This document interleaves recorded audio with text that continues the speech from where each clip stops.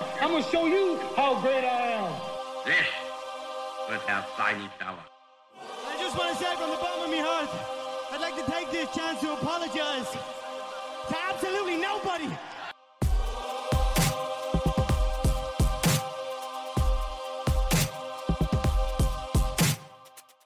All right. Merry Christmas and welcome to How to Take Over the World. This is Ben Wilson. I love Christmas. I love the holiday season. And growing up, I loved it when TV shows would do a Christmas special. And I love it when podcasts do it. So I thought I would do that. I would come out with a Christmas special episode. Hopefully you can listen while you're opening presents or enjoying your Christmas dinner. And if you don't celebrate Christmas, then I hope you enjoy it all the same. So I'm going to do a short, just 2-3 minute story about the true St. Nicholas, who's the inspiration for Santa Claus. And then I solicited some questions on Twitter, so I'm going to answer some listener questions. So let's jump into it.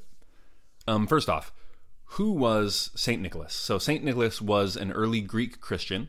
He was born in 270 AD, and he lived in the city of Myra in the region of Lycia, which is in Asia Minor, essentially the modern state of Turkey.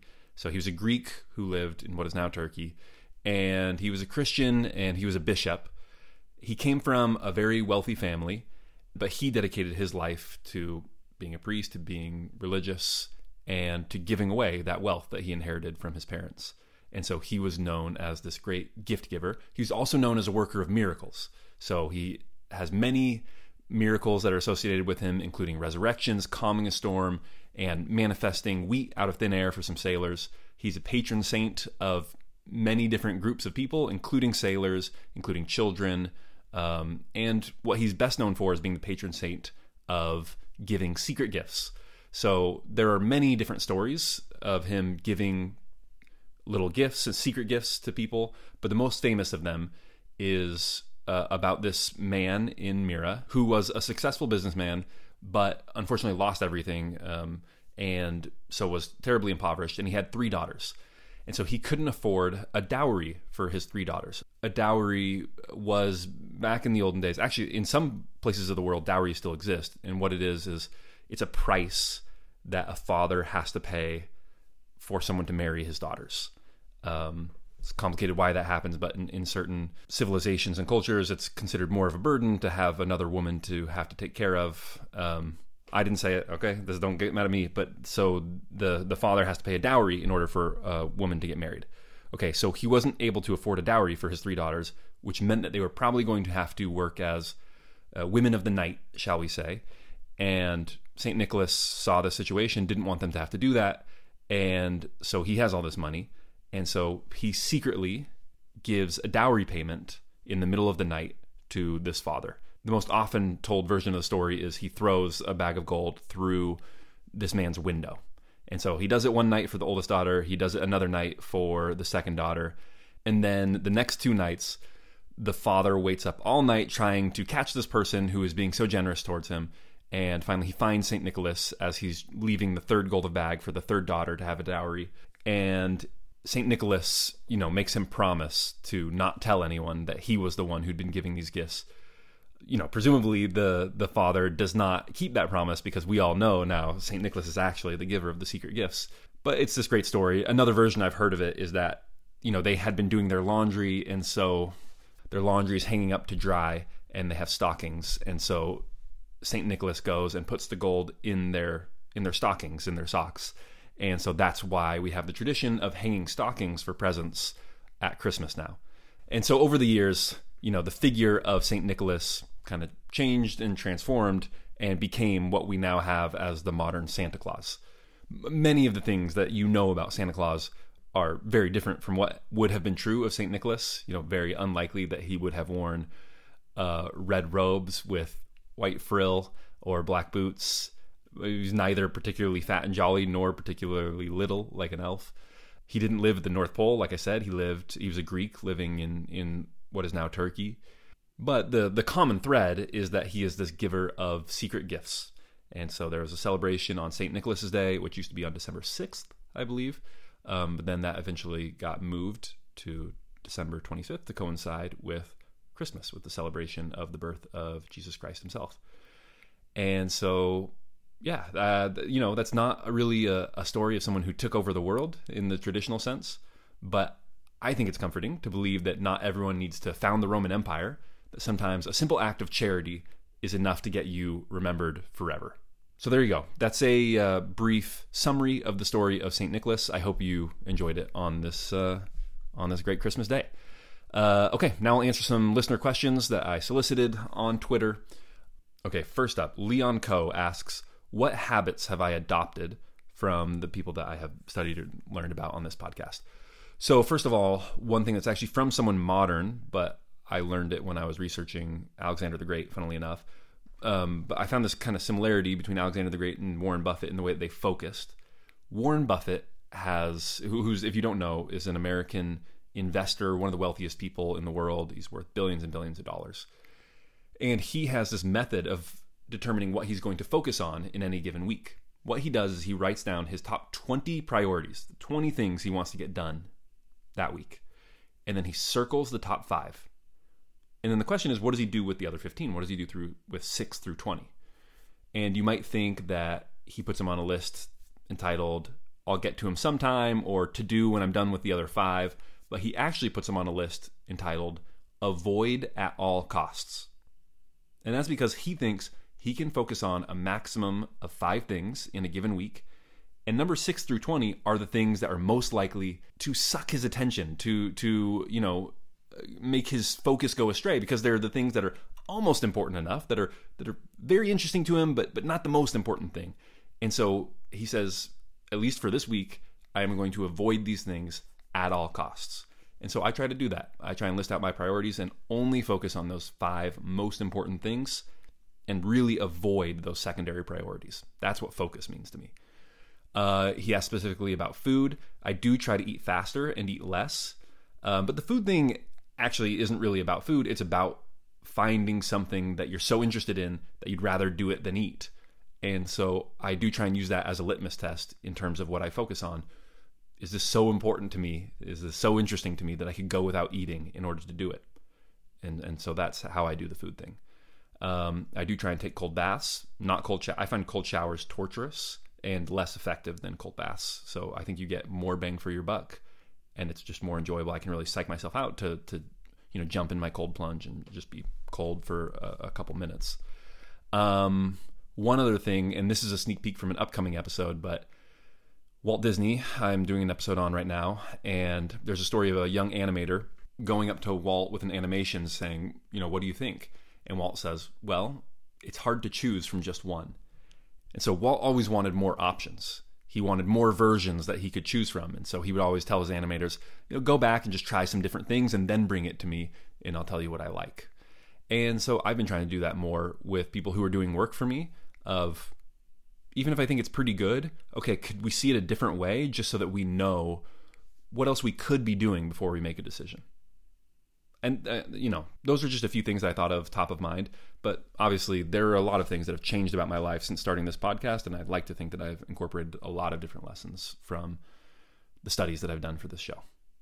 Leon also asks, who has the best podcast that you're not affiliated with? And what do you like about it? Well, I should first mention a show I am affiliated with, which is My First Million. And I think it's the best show out there. If you're interested in entrepreneurship, money, starting your own thing, it's an amazing show. But I will answer your question. Of the shows that I'm not affiliated with, I would say Fall of Civilizations podcast. It's a podcast about what it says it is, ancient civilizations that fell. And he digs a little bit into why they fell and what caused their collapse. The guy who hosts it is an actual archaeologist, so he has a lot of great firsthand knowledge from being on site and looking through some of these ruins. And I'm really jealous of the production value of that show. They just incorporate some really interesting sound elements, from getting native speakers of some of these languages that are often nearly dead. There are very few speakers left in the world, and they will find one and get them to read texts from the time period that they're talking about. So if it's the fall of the Aztec Empire, they will get some of these writings and get people who can speak these nearly dead languages to read what they wrote. And they're able to incorporate music from the time period and different sound, how it would have sounded to be there at the time of the collapse of the civilization. So it just sounds amazing, and the topic is something that's really interesting to me. I think it'd be interesting to a lot of people who listen to this show. So I highly recommend the Fall of Civilizations podcast. Dinesh Pupala asks, how did Raise a Genius episode change my perspective on raising a child? It's pretty simple. I used to think that there was a trade-off between loving your child and raising them to be great. I really thought that Polgar showed that you can do both, that you can be a good parent, a good mother, a good father, and also push your child, teach them, instruct them to be a genius, to be great. So yeah, I'm trying to do both, and that's really changed my outlook. What else? A couple people asked about documentaries, and I essentially don't watch documentaries, so unfortunately I don't have good answers there on historical documentaries, so sorry. Aaron O'Hara says, love the pod, enjoy your Christmas. Thank you, Aaron. It's not a question, but thank you. Abhishek Yadav asked how I ended up working with My First Million podcast. I actually did that whole story on an interview I recently did on the Active Life podcast. So if you want to go search Active Life podcast, you can listen to my interview there. I think I'll actually post it on my feed here in the next few weeks. So stay tuned if you want to listen to that the easy way. Naveen Nagrani asks if I can do an episode on Elon Musk. Elon actually just did an interview on Hardcore History. So apparently he's open to coming on history podcasts. So tweet at Elon, tell him to come on How to Take Over the World. I'll definitely do an episode on Elon if he'll let me interview him. Otherwise, yeah, I mostly just do dead people. So I would love to do an episode on Elon. Elon, come on How to Take Over the World. Rob Hansen, hi Rob, good friend of mine from college, asks, is there anyone that you're aware of now that hasn't yet but you think could take over the world in the next 5, 10, or 20 years? And Rob puts take over the world in quotation marks. So obviously it depends on what exactly you mean by take over the world. You know, if you mean make a lot of money, take over the world like the Rothschilds, then I think there are people already like that, people with lots and lots of money. Take over like Steve Jobs did. There are also many people doing that in the world of business. Obviously, I would keep my eye on Elon. He's already extremely successful, and I think SpaceX and Starlink still have a ton of room to grow. But if you mean politically, which is what I assume Rob means, because that's the more interesting question, then, yeah, there's talk of could you have essentially an American Caesar, someone who ends our democratic republic and asserts a more autocratic rule. And yeah, I think you could see that in the next 20 years. It's a little unlikely. I think it's more likely you see it in the next 50 years. But I definitely think that's a possibility. People joke that, so Napoleon was from an area that was an island just south of France that was technically a part of France, but actually was culturally different and spoke a different language. So is there anything like that fits America? And the answer is yes. Puerto Rico sits off the southern coast of the United States. It's technically American territory. It's owned by the U.S., but culturally, it's different than America. And linguistically, they speak Spanish rather than English.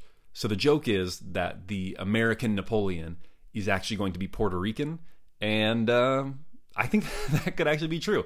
I think Latino Napoleon is coming to America sometime in the next 50 years. I don't know why, but for whatever reason, it does seem, I've talked before about that insider-outsider phenomenon, right? The person who established the first true Greek empire was actually Macedonian, was Philip and then Alexander. And so I think you could see something where the first American Caesar is like Latino American. That wouldn't surprise me. Not sure why that matters, but I just think it's funny. And I do think it's possible anyway. And then one more way to think about this is that sort of the base level of political organization tends to expand and contract. So, over time, it will go from city-states, so a very small level of political organization, up to nations and then to empires. And then those empires tend to collapse and you go back down, and actually tends not to go back down through nations, but to fracture and you see city-states again. And so I think we're living in an era of a vast global American empire, and I would not be surprised to see that empire start to crack up a little bit and certainly exert less influence than it is now, and to see more organization around cities and cities becoming the dominant form of political organization. And so then I think that will lead to more powerful and colorful characters who are less constrained by the many checks and balances of a very large democratic republic. So you could see lots of little mini Caesars running around and people taking over the world you could see more monarchs, more absolute rulers than you see right now. Eddie Lee asks, loved the Rothschilds episodes. What other families would you consider examining on how they took over the world?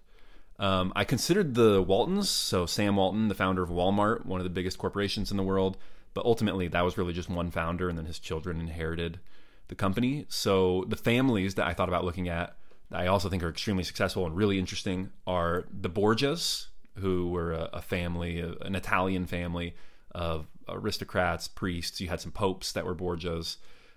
They're really interesting. The Medicis, similarly, an Italian family in Florence. Great businessmen, great political leaders. That's a story I'll tell someday. The Darwins are worth looking at.